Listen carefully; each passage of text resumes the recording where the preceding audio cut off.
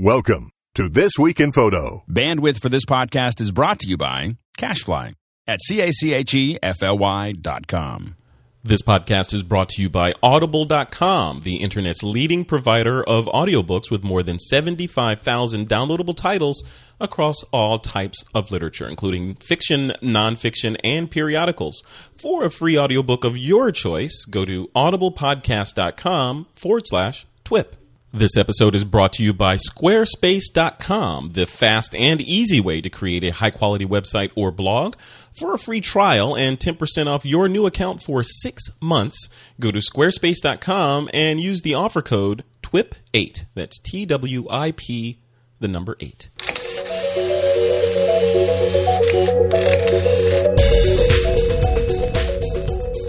This week on TWIP. Stock buyers or stock shooters? Who's to blame for the current state of the stock industry? Delkin releases CF cards for extreme shooting conditions, and a photo of President Obama at a military memorial service stirs controversy. It's Saturday, August 20th, 2011, and this is TWIP.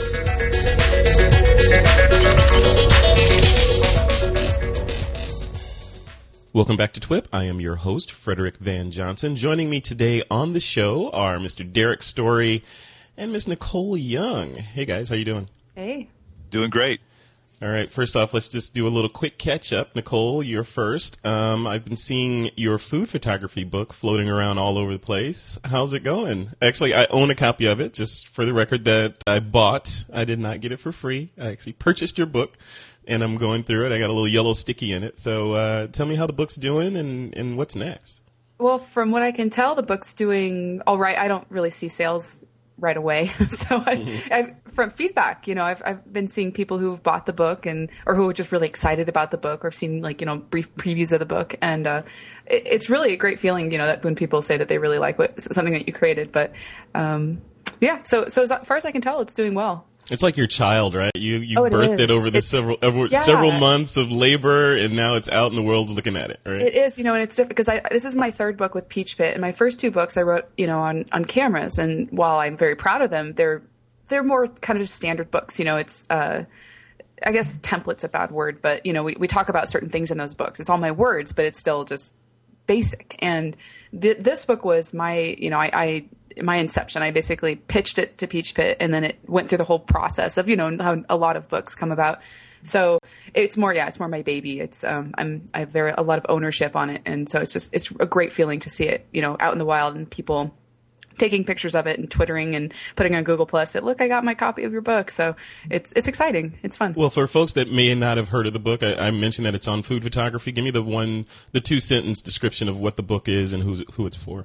Well, it's about anyone who basically wants to photograph their food. Like I kind of aimed it. The thought in my head when I was writing the book was I want food bloggers, people who just have a passion for food, to be able to take this book and learn from start to finish how to create great photographs of their food.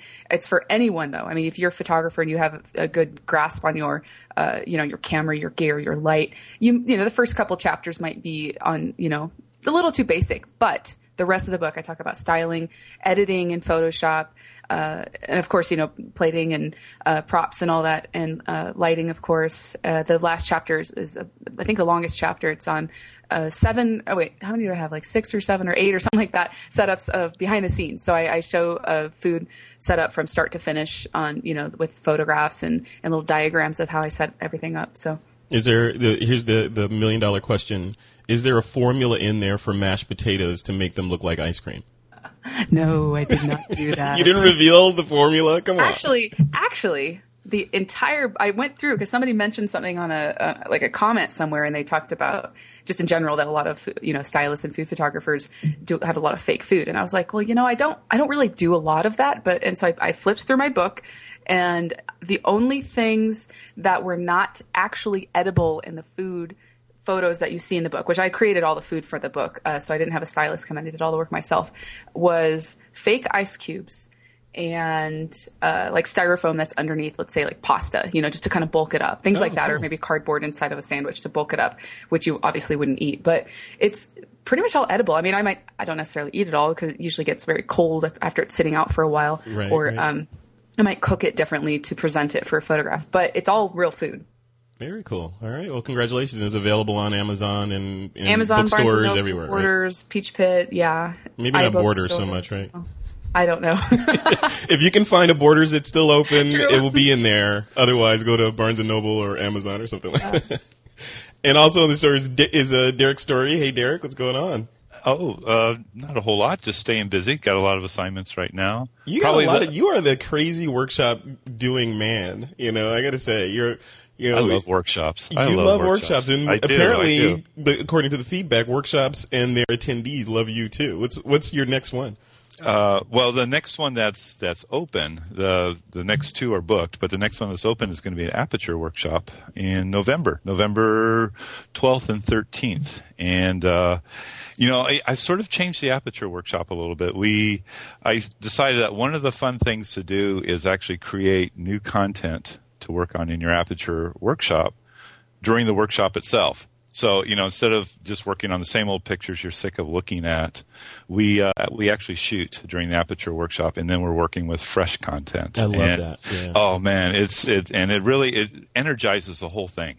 It hammers at home, I think, because when you're shooting with photographs that were taken like a few hours ago or an hour ago, it like the audience doesn't have that feel, or the attendees don't have that feel of, well, he's already gone through this demo 15 million times in his head, so he knows all the problems in this photo, so he's kind of cheating. So you're like working without a net, so to speak. Yeah, well, I love working without a net. I think that's part of the reason why workshops are so exciting to me, because it's live performance, right? Yeah. But the other thing is, too, that excitement that you get when you just shoot a shot, that you think you've got something good in the camera, and you're dying to see it on your computer screen.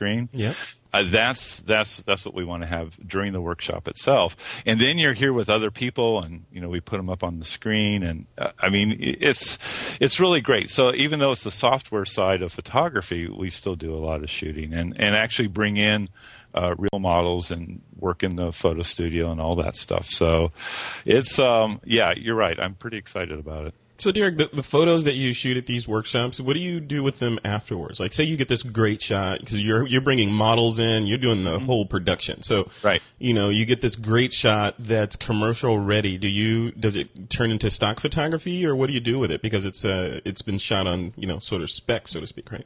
Yeah, we create a gallery for us, for those of us at the workshop, so we can share and do all that, and the models have access to everything, and everything has been released, model release to go through all that sort of stuff. But then after that, it's actually the property of the shooter, and so they come away with the workshop with new stuff to go home and print, or if they want to do something with, it's all released, it's all ready to go. So they actually come home with content. I love that. And I would, just a quick tip before we jump into the news, I would recommend to the TWIP listeners to jump on sites like meetup.com, depending on where you are in the country or in the world, actually. And there's usually a smaller photography workshop, maybe not as sort of put together as Derek's, but there's usually like a gathering of photographers, and sometimes they charge to cover the cost of the model and renting lights or whatever. But in your area, you could say every weekend you could be out at a different meetup taking pictures. And typically the flow of the smaller ones is just a couple of hours, and they go out there and they have a model and lighting set up and maybe pocket wizards, and you take turns doing a round robin taking pictures of the model, and you walk away typically with a pretty decent shot that you can say that you shot, and you add it to your book. So, well, the part that I like is where people are looking on the back of their LCD, while we're doing the shoot, and they go, "I've never shot a shot like this before," and they're totally excited. Doug Kay wrote a really good piece on his blog. We should put it in the show notes about the advantages of a small workshop compared to a big one. Because we keep ours to 8, and a lot of what you're talking about is also on the smaller side, and there is a distinct difference between a small intimate workshop and then something where you've got 50, 80 people. Yeah, I totally agree, and I'm a big proponent of the less is more mindset. In fact, I'm about to launch a company that sort of adheres to the less is more mindset. It's called Media Bytes. Is this the debut? Right? Is this the leak? Are you giving this? This is not a leak. It's not. By the time this podcast hits, it still will be behind closed doors. But I think I should be opening it up to some people that want a sneak peek or to be reminded early when the thing launches. But it's all I can say about it right now is it's about bite-sized media consumption. So you can spell bite put me with on the BYTE. Put me on the list. Yeah. I will put you on the list. Yeah, definitely. So that was my little sneak-in plug. Thanks, Derek, for saying that. I like that. We want to leak as much behind-the-scenes information on the show as possible. Exactly. We all like that. We'll go This Week in Civ. All right.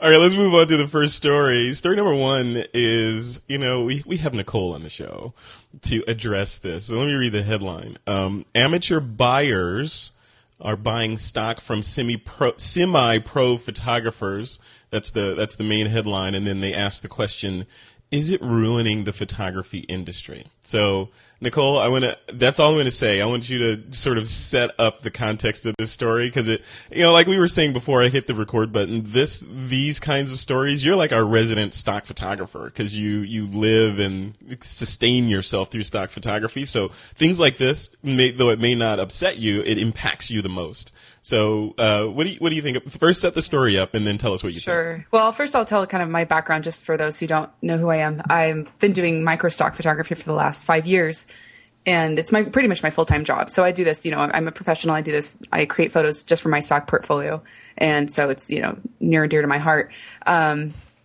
Basically, well, if you go to the article, the very first sentence. Amateurs have invaded the photography world. Dun, dun, dun. And but I don't know. I have so many things I could say about this. It's almost like, we haven't bashed microstock for a year, so let's go ahead and throw an article up there. But let's take it on a different spin. Let's talk about the buyers and how they're doing a horrible job of buying these crap photos. Yeah. Under the context that semi-pro or these people that are contributing to the microstock industry are somehow not competent, right? Yeah, it's there are bad photographers in every genre of photography, so it's not like microstock is the only place where you're going to see bad photos. And not to say that every photo is bad, because I like to think that my portfolio is pretty good. It makes me enough money to survive, so. I don't know. I don't know. If you could see me, I was like rolling my eyes when I saw this article. Like, You're gosh, not again. Frederick's going to talk to me about this. I know it, right? And I will say that one thing that I've noticed over the last several years. Well, microstock's kind of a touchy subject for some people, and a lot of the reason that I think, my opinion, is that the business model is out there for everyone to see. It's pretty standardized. People make different royalty amounts on their photos. There's different price levels for different photos. So it's not like you can guess what every single person makes, but it's out there. You can go to my portfolio. You can see how much a photo costs. And if you know what my royalty is, you know how much I'm making on one sale. But, one sale doesn't pay my mortgage or my rent. It doesn't pay my bills. I have to sell thousands of photos to make up for that. So, but they're like, let's say wedding photographers or commercial photographers who they're not advertising necessarily how much all of their rates are. It's very individualized. So I think it's an easy target, and I see where everyone's coming from. The funny thing is I usually see it. I had a microstock ebook out a few months ago, and I got a lot of people saying how photographers are worth more than the few dollars that they make on a photo. And I guess I see it as more my portfolio makes me a certain amount per month. That's how I see it. I don't see it one photo sale. Yeah. I see it as an entire collection of images. So, yeah. The sum is greater than the individual photo. Yeah, absolutely. Because, I could make the same amount on selling 10 photos a month. Well, how would that be any different if my other photos just sat on the shelf and collected dust? Do they deserve to be out there, or do they deserve to sit and collect dust because no one wants to buy them for a lot more money? Yeah. So. Derek, where do you fall on this? I know you're not a stock photographer per se, but does this affect you, and what's your opinion? Well, the way that I look at stories like this, and the industry in general is that, we're working in a free economy here, and the industry changes. All aspects of it. Stock has changed. Wedding photography has changed. All the different areas of photography. I've been in photography since I was a kid. I had my first job working for a newspaper when I was in junior high. So and that was a long time ago. And I've seen, the industry just change and will continue to change, and I just see this as an evolution. And the market does what the market does, and if people don't like it, then money doesn't flow into that particular area, and then it'll change again or die. But it seems to be working for those who are involved, and if it's not your thing, then do something else. My God, photography is so diverse. There is so much to do. I don't see why we'd whine about one particular area if it doesn't set right with us. Just move on to the next thing that you like. Yeah. I mean, like just the definition of semi-pro versus pro. I have a problem with that. I work mainly, when I teach, I work mainly with what I call enthusiast photographers. Yep.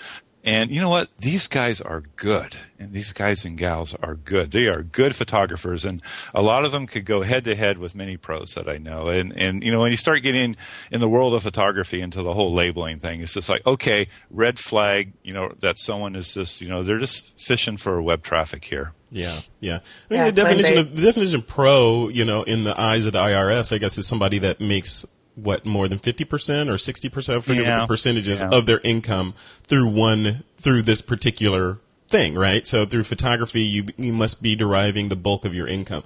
And that's the definition of pro, somebody who makes a living from a certain thing. That doesn't necessarily correlate to skill level, right? It does not. So you could be a sucky photographer and living in a shack and, shooting photos on the Santa Monica Pier for people, making money and surviving from that. And you're a pro photographer versus the guy who, who's a dentist and then goes out and shoots pictures of El Capitan, and hangs them gigantic prints on the wall in the doctor's office, and he's an amateur, right? So it doesn't hold water. It doesn't hold water, and so that we just have to look out for all this stuff. One thing that we know on the web, people are trying to gather traffic, and one way that we know that they try to do that is through controversial subjects. A lot of times where they just pull something out of their lens barrel and throw it up there to get traffic, and a lot of this stuff to me is like that. Yeah. So to support the cause, don't go to the website and look at the article. Yes. Don't click on the link in the show notes. Link. So Nicole, where is this stuff going? Like stock photography, you're in it. You got your finger on the pulse of it. So where are we going to be with stock photography, just from a general standpoint, and say, 15, maybe 5 years even? I have no idea. It's is all stock photography going to be video because all cameras will be shooting high resolution RAWs, 30 frames a second. So we just have upload. $50 grand for a red, maybe. Yeah, but it could be. We could see an arrow pointing generally in that direction in 5 years. I don't know. In 5 years, I don't think so. I think stills. I mean, I say that because I'm a still photographer. I enjoy doing video, but I don't know. Did you have something to say, Derek? Yeah, I do. I actually got a comment on that. It's funny. When I was over at Low Pro yesterday, we were working on some assignments, for us because we got stuff coming up, and we were talking about shooting video, shooting stills, right? Because we need both. And so we were going out the assignments, and we only on one assignment we go, well, we only could send out a video guy, and I'm going, well, it'll be okay. Just shoot HD, obviously, which we do anyway, and then we can grab, the frames, the stills as we need them for the web. And it was interesting. The graphic designers said, you know what? We have a real low batting average with that. Even though that technically it works, what happens is with video, you get a lot of frames that are sort of in transition and things like that, and you see something that you want, and then it won't be sharp. It's not a still photograph. And, I thought, for me, that was quite educational because I'm a still photographer primarily also, and I love still photography. And I had thought, well, if I can only shoot video, then I could do grabs as I need them.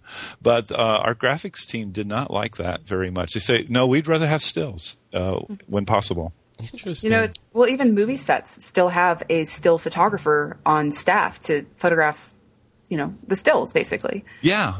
It's really a different medium. I mean, and all the way around. So, which I like. I liked hearing that from the graphics team. Hey, Nicole, I was going to ask you on the topic of stock photography. Who were we talking to before? It was Jack Hollingsworth. We were talking about iPhone photography and how he's of the camp that at some point iPhone photography will be good enough to pass for professional photographs. In fact, some people are shooting weddings, and all that kind of thing with iPhones or mobile phones. Do you foresee a point at any in the near future or far future where people like iStock will be able to accept images directly uploaded from an iPhone camera? Say, for example, I'm in LA and I take some photos of the tar pits or something with my iPhone. I get a good one, or my iPhone 6, and I get a good one, and I boot up the iStock app and submit the photo right then. You think you see that happening at any point? Yeah, I do actually. I think it's the where it won't happen, and I don't think now or in the near future. Maybe like, I don't know, 5-10 years down the road. Here's the thing with stock photographies. I'm speaking mostly to iStock because I contribute only with them. Mm-hmm. Image quality is like one of the most, obviously the photo has to look good. It has to have good aesthetics. It has to have good composition and lighting and all that stuff. Take all that out. The image quality has to be spot on. It has to be clean, low noise or low color grain or color noise. It has to be edited well, visible editing, all of these things. And I love my iPhone and I use it all the time. But I would never consider using it for stock because it's so, it over processes. Most of the apps that I use will over process the photo, and the quality. It's just the sensor is so small in those things that the quality is just not up to par. Yep. And that actually is the reason that I have the Fuji X100, and the reason I bought that camera was because of the sensor size. I mean, obviously it's a cool camera. It's really great. It has a lot of other really neat features that I love, but the sensor size allows me to get very clean images with the camera, and I can use them for stock, like editorial stock. So it's image quality. It's all about image quality, and so that's one of the things I think that is the most difficult for new stock photographers to grasp, even if they have a really great grasp on the technical and the aesthetic, is to get the image processing down, because it's a learning curve. It's definitely a learning curve. Yeah. What do you think, Derek? Are you going to be uploading? No. I'm not real high on that idea right now, and I test this regularly. When I shoot in the studio, I always shoot raw with a DSLR, and then the other day I just did a test because I test other cameras, and so I was testing JPEGs on different cameras with smaller sensors, and then I was looking at them 100%. Compared to the raw images that I shot with the DSLR. And, the thing is with JPEG processing, it's a wonderful thing for certain things. Stock is so critical, and a lot of the work that I do is so critical. You start looking at 100% and you start seeing some smearing, when they start applies the noise reduction. You see loss of detail. You see all sorts of stuff that there's a lot of compromises in there. Yeah. So I think iPhones are fantastic for snapshots. They're fantastic for recording life as it goes by. But serious photography, not yet. Right? No, not yet. No, Nicole, no.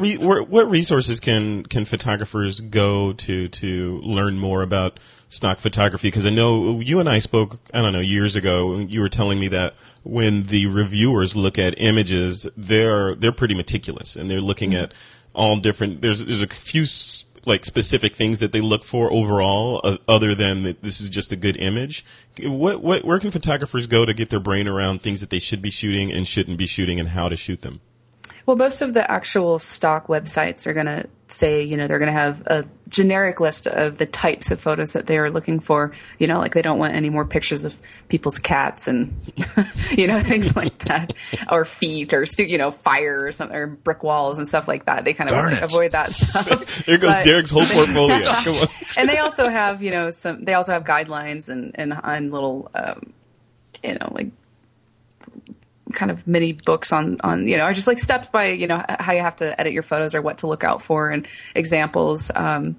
And so, I mean, there's a lot the of resource is the place where you're going to be submitting specifically. that's definitely one resource. And then there's within those, I know with iStock, there's a critique forum, so it's a good place to either post your photo if it got rejected or post it ahead of time, and you get some really honest critique with people, telling you. And I mean, and I guess to plug my own book, I have a Microstock ebook out there that discusses all of those things as well with Craft and Vision. Oh, so, very cool. That's at craftandvision.com? It is. Very cool. Awesome. See, lots of stuff. Stock photography is just a whole completely different world. And I Nicole, every time I look at your stuff, I applaud you for being one of the few photographers that I know. I don't know every photographer, but one of the photographers in my circles that are surviving completely on stock photography and being able to be mobile like you are, moving around, because everything you do is through the internet, right? And generating a good income doing creative stuff with your camera, and yeah, it's great. I love it. I mean, it's the lifestyle. It allows me to do things like write books and blog and be on podcasts and everything, because I'm not out shooting every weekend or even shooting every week. I've got probably a month where I'm not going to be doing any shooting because I'm in the middle of moving. Yeah. So see, if you were a wedding photographer, you'd be in trouble, right? Oh yeah. It'd be well, I don't even think I'd be able to move if I were a wedding photographer, because I think it depends. I don't live in that world, but if you get known in a certain area, it's, I don't have to be known. I'm moving to Seattle. I don't have to be known there. I can just create my own photos, find people to photograph food. And, I'm sure I'll get resources and I'll, make connections and stuff, but it's not, I don't have to have that, especially right away. All you need is the internet connection, right? Basically, I could probably live anywhere in the world if I had an internet connection and a camera. That's cool. I love that. That's very Timothy Ferriss of you. The 4-Hour Workweek reference. Okay, before we continue, just want to give a quick nod to one of our sponsors. This podcast is brought to you by Audible.com. They're the internet's leading provider of audiobooks with more than 75,000 downloadable titles across all types of literature and featuring audio versions of many New York Times bestsellers. And for TWIP listeners, Audible is offering a free audiobook to give you a chance to try out the service. And just FYI, one audiobook that I am now re-listening to is called The 4-Hour Workweek. This is by Timothy Ferriss.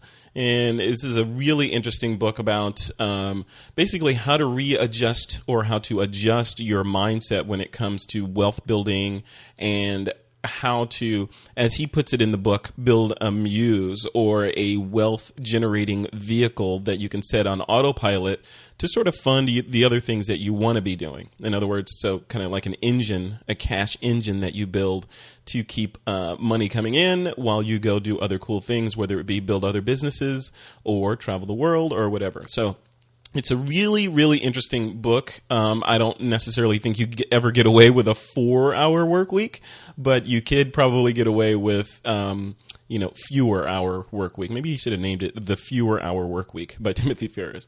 Anyway, check it out. And that's just one book that you can get from audible.com. And again, for TWIP listeners, they're offering a free audiobook of your choice. Just head over to audiblepodcast.com/TWIP. That's audiblepodcast.com/TWIP.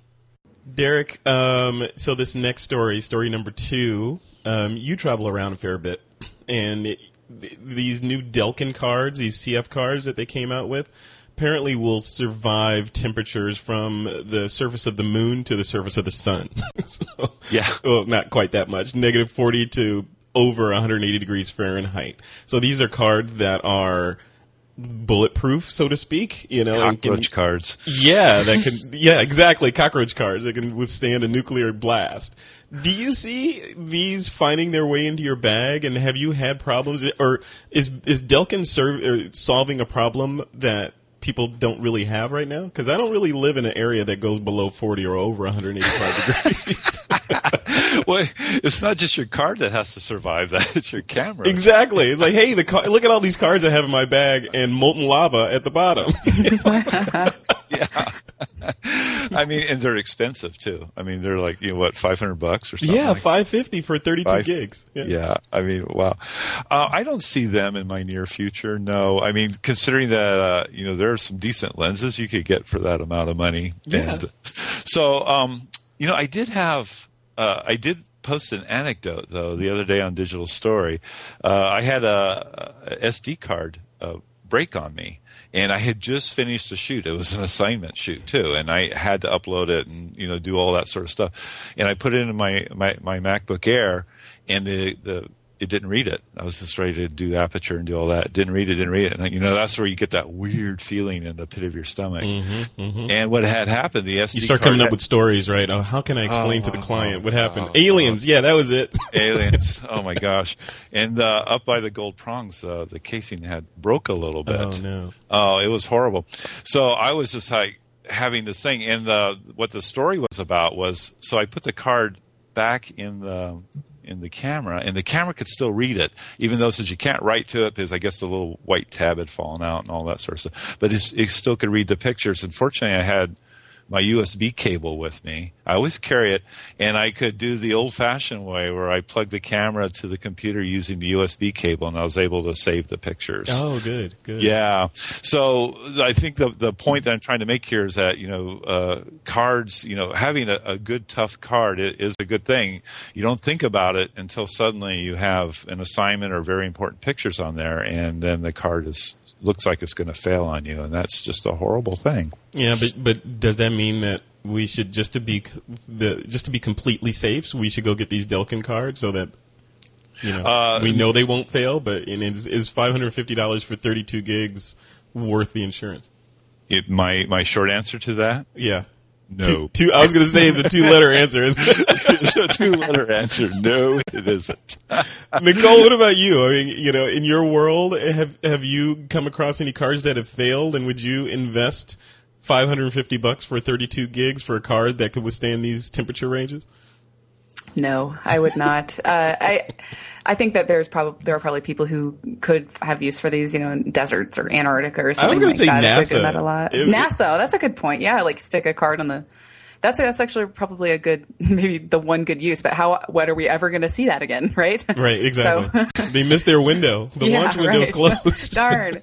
So no, I mean I've never had a card fail. I had one that. It started, like maybe one every 50 photos would have a corrupt photo. And so I just chucked that in the trash can. I was like, I don't need this one anymore. I'll just get a new card. Yeah. And that's the worst. But I guess the advantage I have with the type of photography that I do is that I am my own client, initially. I don't have to, I'm not photographing for anyone else. So I don't have, it's not like a wedding that if I lost an entire shoot, that would totally suck. But I would be the only one who would lose out. I wouldn't have any obligation to a client that I would have to reshoot or, God forbid, lose a wedding photos because of a card failing. So, oh yeah, then you're in court after that. Yeah. So unless you have a good contract. Yeah, exactly. So Nicole, what's the most extreme scenario that you've shot in? I mean, I know you set up your own scenarios, but what predicaments have you put yourself in to get the shot that have been the most extreme?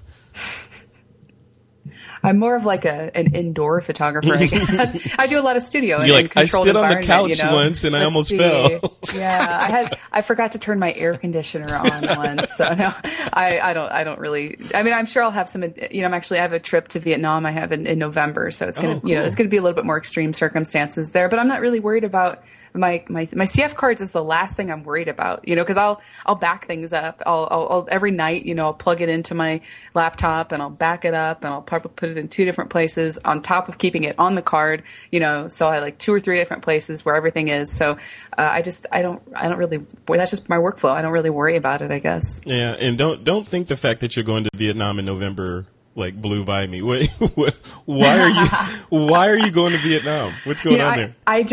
I need to start traveling just for me. I mean, it'll be work, it's not, I'm not going there for work. You're doing a Trey Radcliffe. You're sending yourself to these extreme places to get great photos so that people can lust. I'm doing. Yep. No, that's exactly what I'm doing because it's part of it is the experience because I was in the Navy for a little while. So I got to travel to a few different countries, but it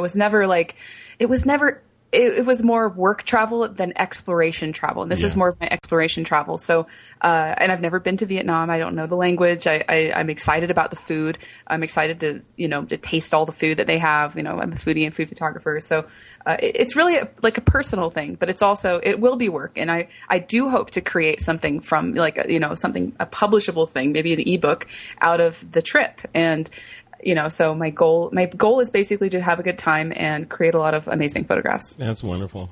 Congratulations again.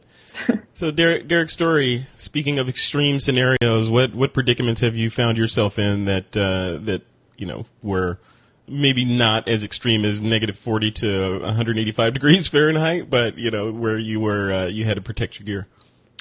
I think the thing that I hate the most are sides of cliffs. I just don't like them. And but again, I'm more worried about my body in that situation than I am my CF card. Two words: David Duchemin. Yeah, exactly. Yeah. Big granite slabs with little bits of granite on them. I hate that. Yeah. So yeah. I mean, I'm more worried about my camera generally. I mean, the camera is a determining factor for me. If the camera can survive the environment, then that's where I start. And SanDisk and the others, they all make very good cards if you buy the upper end that can take anything that your camera can. Yeah. For a lot less than $500. And I will say that with the story about the cards, I hate SD cards, and your story about the SD card just like breaking, like just made me, I hate them. And why do you hate SD cards? Because they're small and that you can lose them, and they don't. So I have 3 cameras. I have a 7D, I have a 5D Mark II, and I have a 6CD. My 6CD uses SD cards. And so I'm going to Vietnam and I want to take 2 cameras. I want to take my 6CD, but that means I have to bring like SD cards and CF cards, so it's like, I just want them all to be the same. But no, I don't like them. They're just because they're small and they're light. You can have them in your pocket and you don't even know they're there. Whereas an SCF card is it's a little bulkier, so it's easier to not lose. But aren't they going away? Aren't we going to see the end of CF cards and everything's going SD? If they're going to go SD, I wish they would just start like with the next iteration of Canon or Nikon cameras, so they all eventually are the same. Yeah, Derek, do you have any insight on that, or when we'll see the CF card sort of go the way of the dodo? I don't, but I think what happens on the next 5D is going to give us some insight there. So I think what we see there will be one of the trendsetters. Yeah. By the way, I love the 60D, and I just love that camera. Why do you love it? It is. I mean, I have the 5D Mark II also, which I use a lot. But the 60D to me is such a nimble camera, and the quality of the shots that I get out of it are fantastic. I love the built-in flash trigger, which I don't have on the 5D. I love the articulated LCD, which I don't have on the 5D. And I love that it's just a little bit lighter and a little bit smaller. And the frame rate is faster also than my 5D. Yeah. So, I mean, it has a lot of things that I just really adore about it. The SD cards generally I like because I'm putting them right into my MacBook Air on location, and I sort of like that whole thing. But I do agree with Nicole in that I wish they would make them better. The thing about a CF card is I feel like I could, if I accidentally stepped on it, it would still be okay. Not the case with an SD card. Yeah, it's like a postage stamp, right? Doesn't Hoodman have those like really tough SD cards? That's a good question. I don't know, but I should look into that, especially after I managed to just break one. Yeah. Well, because I've considered getting something that's more. Well, I have a GoPro, and I throw that on anything, and it's waterproof, and stick it on the side of a car. So a sturdy SD card is something that I've considered getting just for that. Hey, Nicole, I was thinking of getting one of those GoPros. Are you getting any usable shots out of them? Usable in that you can use them for your stock photography? I don't use it for stock just because I don't do video for stock anymore. I have a few videos on stock, but the way that they restructured their royalty kind of makes you want to just stick to one thing. Like, I mostly just do stills, but I do a lot of, I guess, personal projects with it. And like, I created like a time lapse / GoPro video of a trip to Moab I did in May, put it to music. And it's like my hobby within photography, where I do something that I'm extremely excited about and passionate about, and which I still am with my work, but it's, it's just different. So I love it. I want to get another one. I try to find ways to use it. I had some fun with putting it on.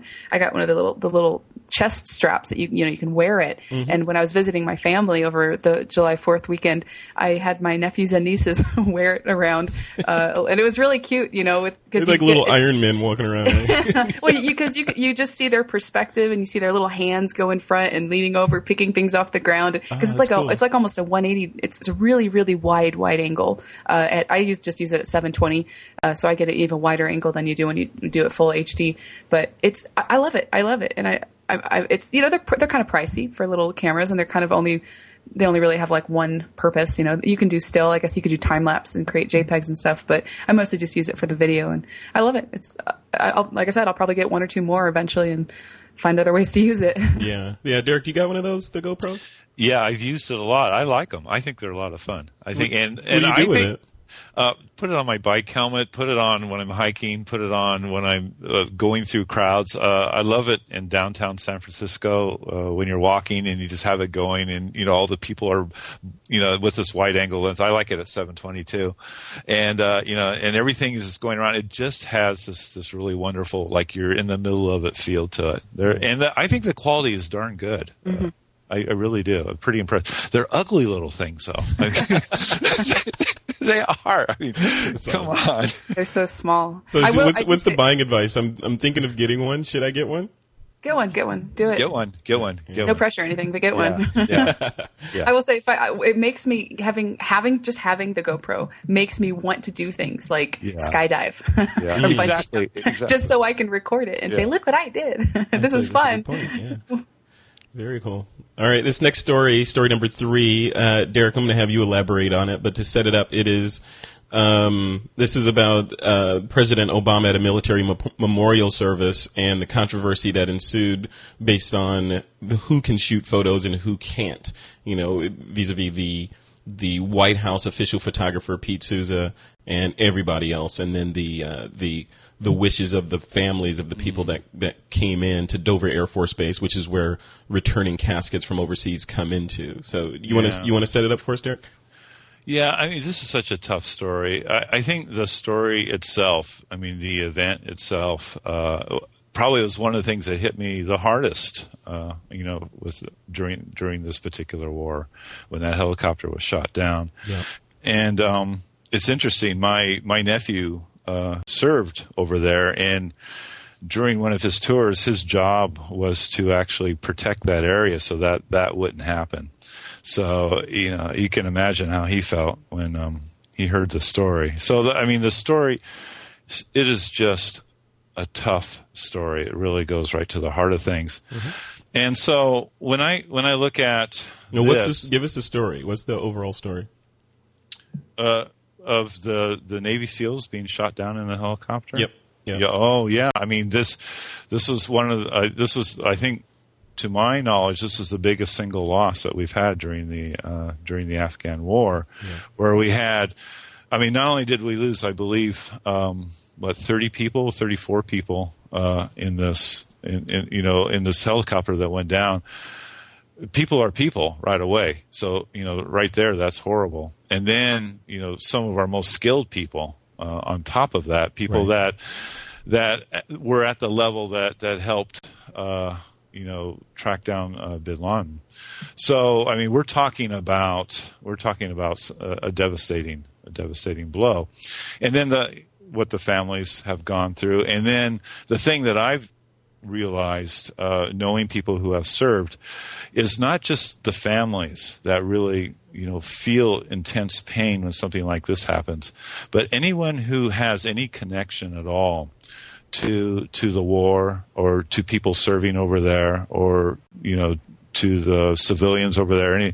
When something like this happens, there's a ripple effect that has tremendous impact on them also. Very emotional. And, when you get to see that, you really go, wow.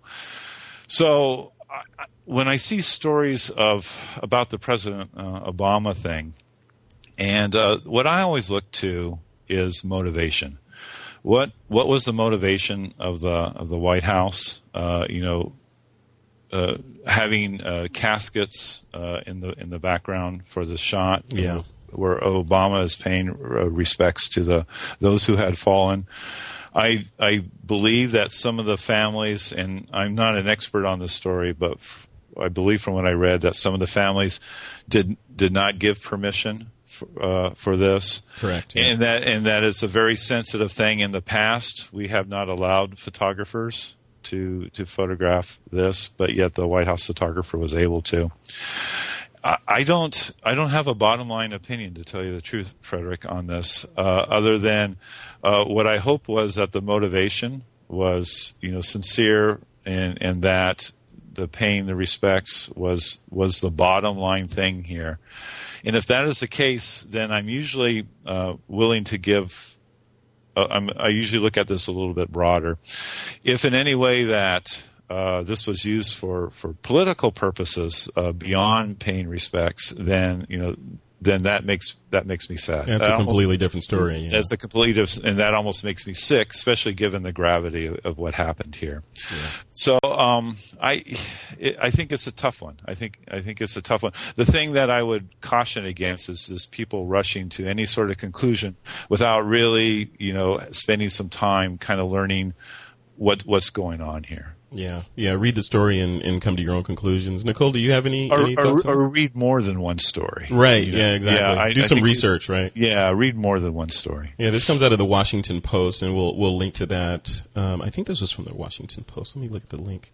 No, this came to us from Pop Photo, but there's a link to the Washington Post in here that talks about some similar stories. Nicole, do you have any thoughts on this?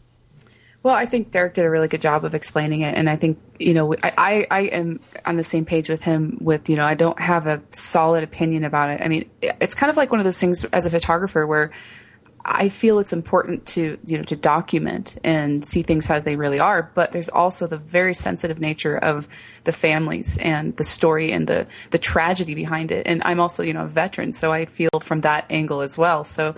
And especially if it were, like you said, the purpose behind, the motivation behind the photography, if it were a political thing, then that is just absolutely wrong.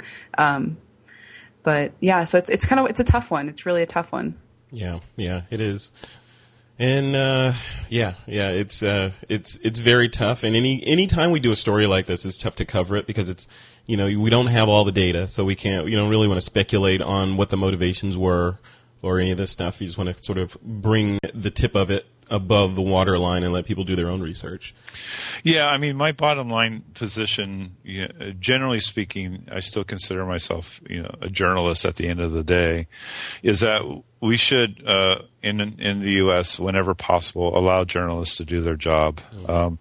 But I get nervous when the government begins to have special access that regular journalists don't. Yeah. And that's a little bit of a red flag for me. And there's a little bit of that in this story. So, I'm not completely comfortable with it. I have to say that. Yeah.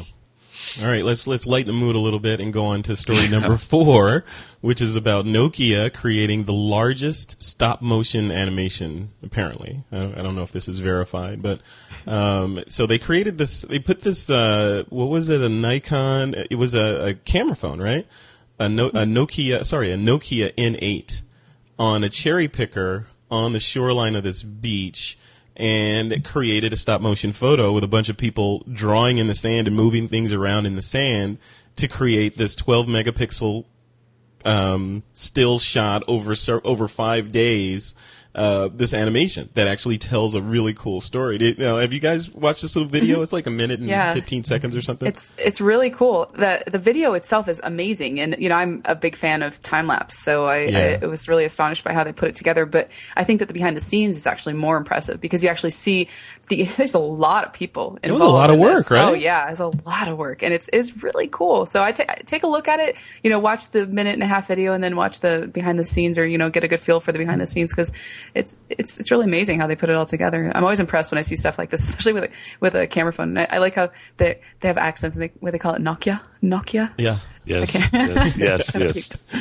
Yeah, it's crazy. I was looking at it and I was like, this gigantic production around a Nokia N8. It's like as I was watching the film itself, I was like, this is shot with a little Nokia N8, which means in my head, you can do a lot with the little. You don't need a giant expensive camera setup and all this stuff to do stuff. You just need the creativity and the idea and the time and the wherewithal to see it through. The tools are here. Derek, what did you think about this? Well, and you need a cherry picker, and you need a whole bunch of people. That would be in the tool category. Cameras like that. I'm glad they did it because a lot of the press around Nokia right now has been negative. They're losing market share. Oh, yeah. They're having trouble in definitely in the smartphone area. All this stuff. And I love it that they just said, you know what? We just need to do something cool that's going to give us some positive press, that's going to give us some headlines, that's creative. And I thought they came up with a winner here. I think they knocked it out of the park, and I just want to tip my hat to them for doing it. I'm glad they did. I totally agree. I'm sure they got some letters from shareholders saying, "How much did this cost? Why are you spending my money doing this?" Invaluable press, as far as I'm concerned. Yeah, I think it's a lot better than any boring commercial. Exactly. Because it's really in the just do it sort of attitude, right? Yeah. They could do a commercial about it, or they could just go out and do something cool, and I think that's what they did. So, Nicole, you dabbled your toe into stop motion photography type stuff. If photographers that are out there, they've seen this video, they're like, I kind of want to do that. How do they learn how to do that, and what do they do? What are the tools they need? Well, that specific one is a little top heavy for anyone, I think. But or just like a simple one of a painting drawing itself. Right. Yeah, First, get a cherry picker. Well, the first, obviously, you need a camera. Right. You need a tripod, and you need some type of intervalometer. And Nikon cameras, I think, have them inside of the camera, whereas Canon, you have to have something external. And my recommendation is don't spend $150 or $250 on the one that Canon has. There's a website. What's the website called? Get the one, the Aperture. Yeah, Aperture. That's exactly what it is. I can't remember. It's a good one. We'll get the links in the show notes. Yeah. Well, before you go on, Nicole, you mentioned intervalometer. What is an intervalometer? An intervalometer, it basically allows you to set how many photos you want to take and the time in between each photo. So it'll do it automatically. So if you say, I want to take 1,000 photos and I want 10 seconds in between each frame. So you start it and it's click, 10 seconds later, click, 10 seconds later, click. So you're not having to set this thing up and have to go at yourself and hit the button. I wouldn't do it if I had to do it by hand. But there's some really great resources online. Timescapes.org has a forum where a lot of people, will help you out, or there's a lot of beginner steps and things that you can do to really get started with it. So let's say you've got all the photography down, you've created your time lapse. A lot of it after that is getting the photo edited on your computer. So it's, some sort of video. And I actually just use QuickTime 7 and QuickTime Player 7. I think it's the Pro version. It's like $30. And if you have a Mac, I think you have to actually install it from your DVD drive or CD drive or whatever. It's kind of complicated to get to. But if you can get QuickTime 7, that's in my opinion, that's the easiest way to do it. And then, from there, it's just how fancy you want to make it with any, if you want to add music or. So you bring in this, so you end up with like a folder full of still images, right? And then you bring them into QuickTime, which creates a movie from them? Yeah. Yep. Okay. I mean, there's a few steps in between. I'll throw them into Lightroom, and I do a lot of batch processing and size them how I want, export them into a folder, and then take it from there. I mean, it's hard to explain in just a few minutes of that's the broad strokes, right? Yeah, those are the broad strokes, and resources like actually I have a really, it's like a 3 or 4 year old video on my YouTube channel that talks about time lapse with a Nikon. So. It's kind of old, so I haven't seen it in a while. But that's so things like that. But I usually direct people to timescapes.org if they're interested in doing time lapse photography. Very cool, Derek. Have you dabbled in time lapse at all? Yeah, and I'm so glad she brought up QuickTime 7 because that is like one of the little hidden gems for Mac users. It not only you can do all sorts of stuff with it in addition to the time lapse stuff. You can do trimming. It's a light editor if you don't want to get into the Final Cut. It's great. For exporting, it's a handy little thing, and I have it sitting on the dock next to QuickTime 10 or X or whatever they call it, because 9 times out of 10 I'm using QuickTime 7 for stuff. Now, how do you get to it though? I mean, QuickTime comes with the OS now, right? And it's at version 10. If I want to get 7, where do I go? You download it off the Apple site. Oh, they still have it up? Okay, good. Yeah, and most of us have license codes from before. You need the Pro version to do all the cool stuff. So, then, your license code is still good. It's like good forever on that. Or if not, it's $29. But a lot of people probably already have the license code and they just forgot about it. Yeah. When they went through their OS upgrades. But it's really handy. It's really handy. Very cool.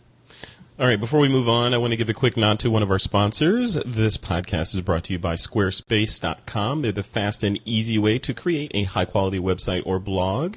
And as we've been telling you, Squarespace has an easy-to-use UI, which means it's easy for you to take your idea from inside your head and get it onto the web really quickly, whether it's just a static website or it's a blog that you're updating every day.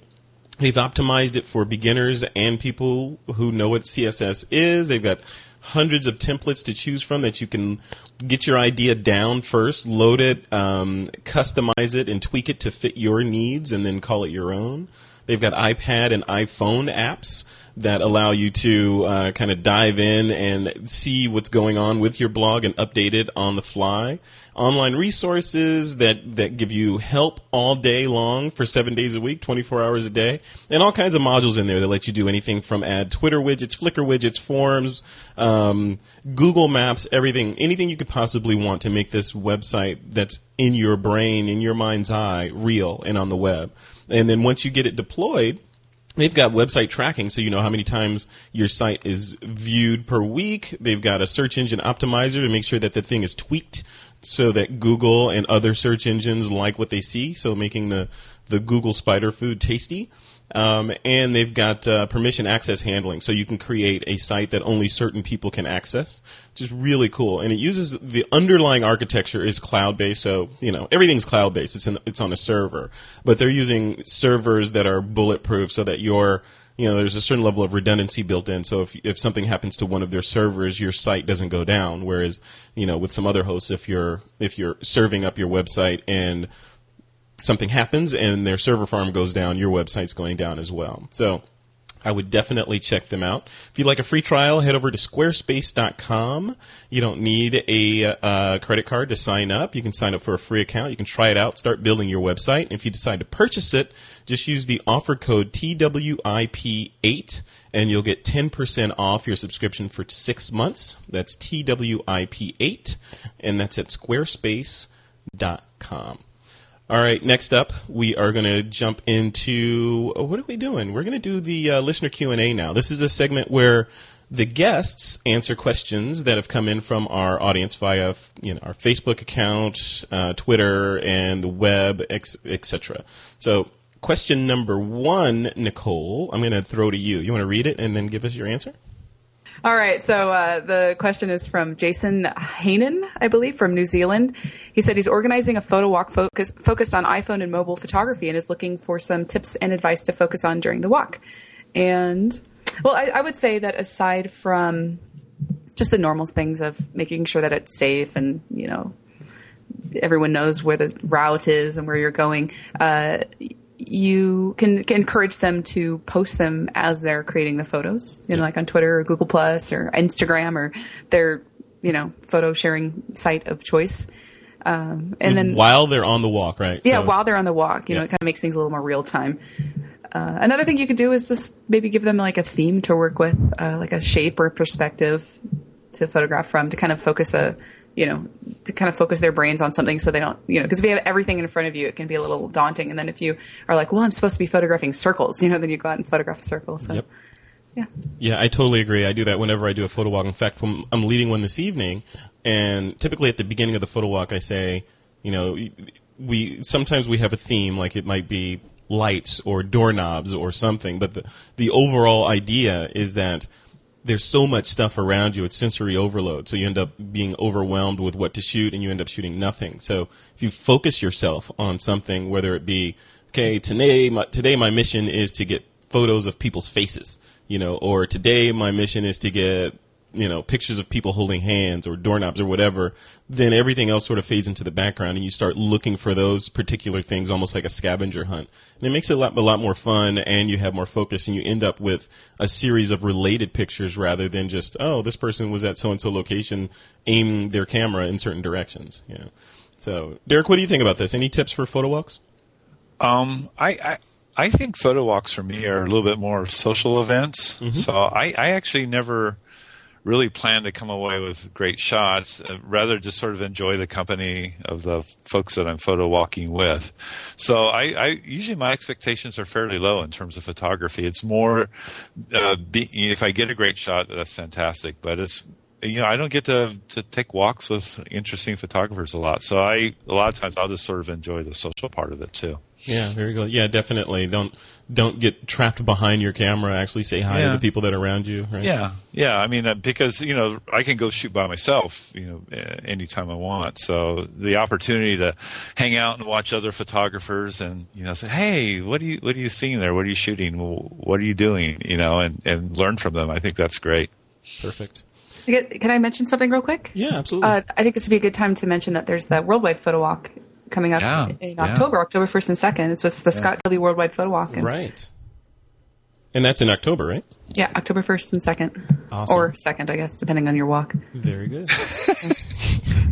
All right. The next question up is about natural ISOs. Guillermo from Mexico City would like to know more about the native ISOs on cameras in order to get the most out of his pictures. For example, he's heard you get better noise performance or low noise performance at ISO 640 than at ISO 200 on Canon cameras.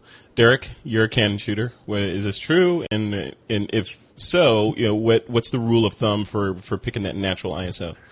I don't know. Come on. No, I really don't. I mean, I've heard about natural ISO, and I've heard people say all sorts of numbers. I've never heard the 640 number. That seems a little high. I've heard 200. 200 is usually what I hear, or I've heard 240 or 200, but I've never heard 640. It seems a little high to me for natural ISO. So I don't really know the answer to that. What I do know, though, is that ISO isn't the only thing that affects noise. Like how hot the camera is, heat and other things like that can push the noise up too. So, but I don't know. I mean, that's something that we'd have to really research. I think it's a little bit of this is this natural ISO. I've never been able to tell how much of it is like folklore and how much of it is, real hard science. I don't know. Nicole, have you ever heard any real hard science on this? I haven't heard anything. I mean, it kind of makes me want to just check it to see, because if there is something out there, then I'd like my camera to be as low noise as possible especially for my stock work. And then obviously if it goes up to 640 and it's still really low, then that's bonus. Yeah. So. Yeah, I mean, for me, back in the film days, it was 100. ISO 100 gives you the best, or even lower depending on what you're shooting. But a good general rule of thumb was 100. Well, that's because of film. Yeah. It's physical. Right. Yeah. Back in the film days, there was a physical space between the silver halides on the sheet of film, right? So not just pixels and strange algorithms that can make things look different. So. Totally. Yeah. Yeah, so I don't know. We'll have to dive into that deeper because I'm really curious now. Guillermo has piqued my interest as to, is there a rule of thumb for cameras overall or manufacturer specific, and what should we be paying attention to? Is it a model thing or is it what is it? I know I don't these days with the cameras that I shoot with, I don't really even think about noise at 800 or below. I mean, really, they are so good. But I get it all depends, as anything else. It depends on what your needs are and what your final output is and all that sort of stuff. But wow, noise is not my biggest problem in photography. What is your biggest problem, Derek? Buying more gear? No, getting a good shot, for Pete's sake. I hear you. Shut up and shoot. Shoot, man, shoot. All right. Question number 3, Derek. We're going to throw this one at you. Okay. You want to go ahead and take it? Sure. Len's recommendation for the EPL1, and that's Olympus Micro Four Thirds. Sam Brooks writes, I've recently bought a Micro Four Thirds camera, the EPL1, for my trip to New York. What lens would you recommend for making the most of my trip? I can only buy one extra lens with my budget. This is like one of those things you get in psychology class, isn't it? Like, one lens has to go off the raft. Yeah, exactly. Which one will it be? That's awesome.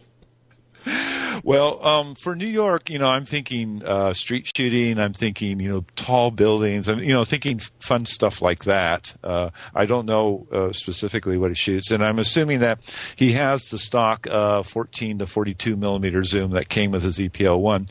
A lens that I use a lot and is fairly affordable for street shooting is their 17 millimeter f2.8. prime lens, which means it's 30, Micro Four Thirds, you double it, right, to get the real focal length. So it's a 34 millimeter f2.8, and it's a nice sharp lens. It's a super small lens so that, it doesn't stick out on the EPL1, so it'll fit in your jacket pocket and stuff. And it's very discreet. And so, if you're going to do Sam, if you're going to do street shooting, if you're going to be shooting buildings and things like that, I would start with the 17 millimeter and go from there. If your budget, that one's, you can get around $299 is the list. I think you can get it for much less than that. If budget is no object, which it doesn't sound like is the case for you, the new 12 millimeter f2.0 lens that Olympus is making is just, it's a beautiful lens with nice manual focusing and everything. But that baby is up around $799, and I have a feeling that's not what you're looking to hear from me. So go with the 17 f2.8. I think you'll have a great time with it, and then off to the races you go. Very cool. All right. Perfect answer. All right, guys, we're going to jump into the picks of the week now. This is the time where each guest can give a pick, and this can be software, hardware, gear, workshop, whatever, as long as it's related to photography. Nicole, I'm going to throw it to you first. Sure. Okay, so I have two then. Actually, they're kind of both Google Plus related in a weird way. I've actually started to get to know Brian Matiash he's the On One software, he's the educational manager out there, so he does a lot of the, getting people in and learning about the software. And he heads up a whole bunch of their webinars with On One. And they're really cool. I've actually been starting to watch them. They're very informative. They're not just about On One products. They're about photography, or they just had one on copyright. Yeah. And, and every Friday that he does a Q&A, so people can get in the chat and ask questions about anything, really, any photography or On One software or Photoshop related. So that was my original one. They are really good too. And just to piggyback on that, they are not, because when you first look at it, it's like, okay, On One is giving a webinar series, and it's going to be like a timeshare thing where they're going to be hawking their software. It's not like that at all. They're actually giving to the community, the photography community. So I would definitely check them out, and they're free, right? Yeah, they're free. They archive them too. So if you don't make the live one, then you can just watch it later. You just won't be able to participate and ask questions. Yep. But my other pick is just this last week I was on a panel on Google Plus with Catherine Hall, Zach Arias, Trey Ratcliffe, Brian Rose, and Krista Laser, who's an attorney, and Mike Linksaver, who is the Creative Commons guy.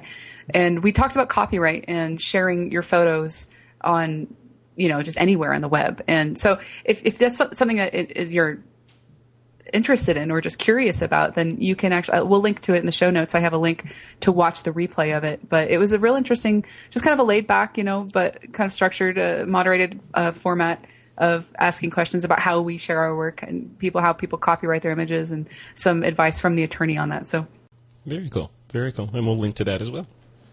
All right. Derek Story, what's your pick of the week? I'm going a little bit bigger this week. I'm sorry, but it's just cool. I've been testing the Epson R2000 printer, and it's a dedicated photo printer. But the thing about it, the reason why I'm talking about it, is that you can get it for $349, and it's a 13-inch printer, and the output on it is outstanding. And unlike maybe especially if you have like an older printer where you had to swap out the matte cartridge with the photo ink cartridge and all that sort of stuff, it does all the auto swapping for you, so you don't have to do any of that sort of stuff. Good. It's got Wi-Fi connection built into it. It's got a for color printers, and this is really for people who love to print color. I don't think it's nearly as strong in black and white as the ones that use the K3 ink set. This one uses the Ultrachrome High Gloss set. But if you're a color printer, it has this gloss optimizer that goes over the top of the image, and it's just I've been printing color portraits with it, and the skin tones and the colors and everything, just fantastic. And you can get a dedicated printer for a dedicated photo printer, a high-end one for $350. It's pretty. Now, Derek, are you connecting this? This is the Epson R2000. Are you connecting to it primarily through Wi-Fi? And so I remember a while back, like Only some of the Wi-Fi. functions were not there if you were going wireless. You had to plug in a USB cable to get the real, features out of the printer. You're just using Wi-Fi? Only Wi-Fi, and that's also for maintenance, for checking ink levels, for doing all the other stuff. They've really nailed it on the Wi-Fi. So no USB cable necessary then? No, you need. I think you need one when you initially set it up, and it's just a one-time thing, and then after that, it's all Wi-Fi. Now, is this a AirPrint compatible printer? I know Apple has their AirPrint technology, so you can print to things with your iPhone or iPad or something. No, it's not, and I think it's really. I put it in the. I mean, I do run some 8.5, 11 through it, but I'm mainly running 13 by 19 through it. So it's one of my. You have two types of printers. I have two types of printers here in the studio. I have like the serious printers, and then I have like what I call the multi-use printers. That do all sorts of stuff, including photos. I use this one mainly for just big stuff, but I'm printing directly out of Aperture and Lightroom with it, and the combination. This is another printer, by the way. They've really improved the technology of the printer. It's one of the first printers in a while where I could actually let the printer manage the work, and the colors come out spot on. And a couple of years ago we could never say that, right? Yeah. You always had to have the application manage it. So I just think they've done a fantastic job with this printer. That's awesome. Yeah, I'll piggyback on that one. This is not my pick, but a printer that I just purchased. I think it was like around $200. Printers are so cheap these days; it's crazy. But this one was an HP. It's called the HP Envy, and I got it for my little home office. And it's a multifunction scanner printer thing, right? Those are so fun. I love those. Yeah, I love them. And this one's little. It's just I got it specifically to be able to print 8.5 by 11 sheets. It's not. Yeah. It does photos like you were talking about, but it's not what I bought it for. It's like an office printer. And the cool thing, I'm a geek, right? So I geek out on this stuff. The cool thing about it, it's AirPrint enabled, which is why I went with this particular model. So I can print from all my devices. It's only connected through Wi-Fi, so it can sit at any place. It can sit any place in the house. It doesn't have to be next to my desk. And the geeky part about it is when you send a print to it, it opens up like a little robot. Like a little arm comes out to hold the paper, and then it like plays a little sound when the print's done. And when you take the print off of the arm, it folds back into it and it closes up again. I love that. It's like a little robot. I got a little R2D2 in my office here, so I send prints to it just to see it do that and waste ink. Yeah, that's why you said that printers are cheap. That's because they're spending money on all the ink. I know. That's totally it. Yeah. So. But you know what else those are good for, Frederick, that I love is that they're great scanners, and they're wireless scanners too. So I know, it's crazy. You could just open up if you're using a Mac, you can just open up Preview and go to Network, and let it find your printer, and you can just scan PDFs and do all sorts of stuff just back and forth with them. They're fantastic. Yeah. I'm thinking of moving this one out of the home office and like changing my mindset around printers, and like this could be part of the house, right? So anybody that's on my network should be able to print to the printer, and if they need a hard copy of something. Oh yeah. Yeah. So anyway, just quickly, my picks, and I'm going to squeeze in two, and these are just links. One is to a Tokyo woman is documenting her levitation adventures, and I say girl because that was in the title of the blog post. But she's doing these series of pictures, or has done these series of pictures that are of her levitating, or people levitating. And it talks about how she did that and all that cool stuff. So definitely click on the link in the show notes to go check out that. It's just a different technique to sort of spur your imagination and creativity of what some people are doing with photography. And then on the post-production side, I'm going to link over to a Chase Jarvis post about Aperture versus Photoshop. Basically took a photo or raw image and processed it in Aperture and Photoshop to see what the number of steps involved to get to a similar image on the other side. So it's a really good read for the folks that are using both of those applications. It's really cool. So that's Aperture versus Photoshop on Chase Jarvis' blog, and Tokyo Girl documents her levitation adventures. All right, folks, we are at the end of another episode of This Week in Photo. Look at that. Nicole, where would you like people to go to keep up with what you're up to and your moving and all that magic? Mm-hmm. Yeah, well, I blog pretty well. I've been kind of busy, so it's not as regular as I'd like to, but NicolesyBlog.com at NiColesy blog. And then I'm also on Twitter, Nicolesy. And I guess I got to throw in Google Plus now because I've been really active on Google Plus. So you can search me on Google Plus, Nicole S. Young. Has Google put the names in yet so you could, actually tell people to go to Google Plus / Nicolesy? No, it's all that, you got to, let's see, what would I have to say? Go to Google Plus. Google Plus / 1130978512. Okay, I'm not going to finish it. That's way too long. You need to fix that. Actually, I have my... This is the geek coming out in me.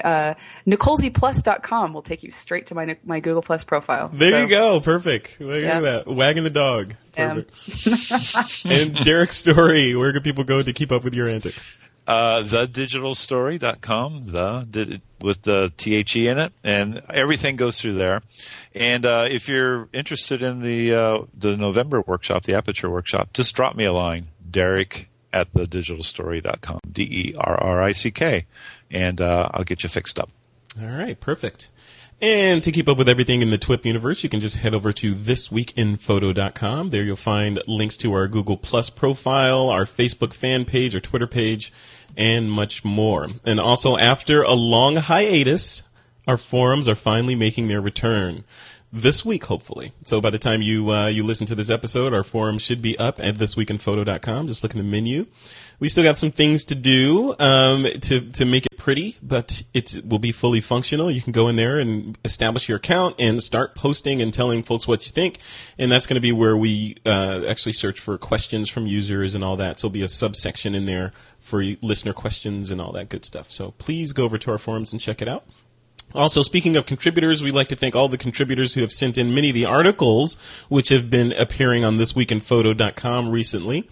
And we're ready to open it up to any of our listeners who now feel they have something interesting to share with the TWIP audience. So if you feel like you have the writing bug in your hands and you want to get your thoughts and your article known to the TWIP audience, just visit thisweekinphoto.com/contribute, and you'll get details on how you can send us your submissions. And if we think they fit in with the TWIP audience, we'll post it and feature it on the site. And if you haven't already, the last thing here is to grab your copy of our free 10 TWIP Tips ebook. You can find that at thisweekinphoto.com/ebook. And if you're looking for me, Frederick Van Johnson, you can check out my blog at frederickvan.com, my Google Plus page at Nicole, wait for it, fvj.me/plus, PLUS, or you can follow me on Twitter at twitter.com/Frederick Van. And with that, it is time to take that lens cap off.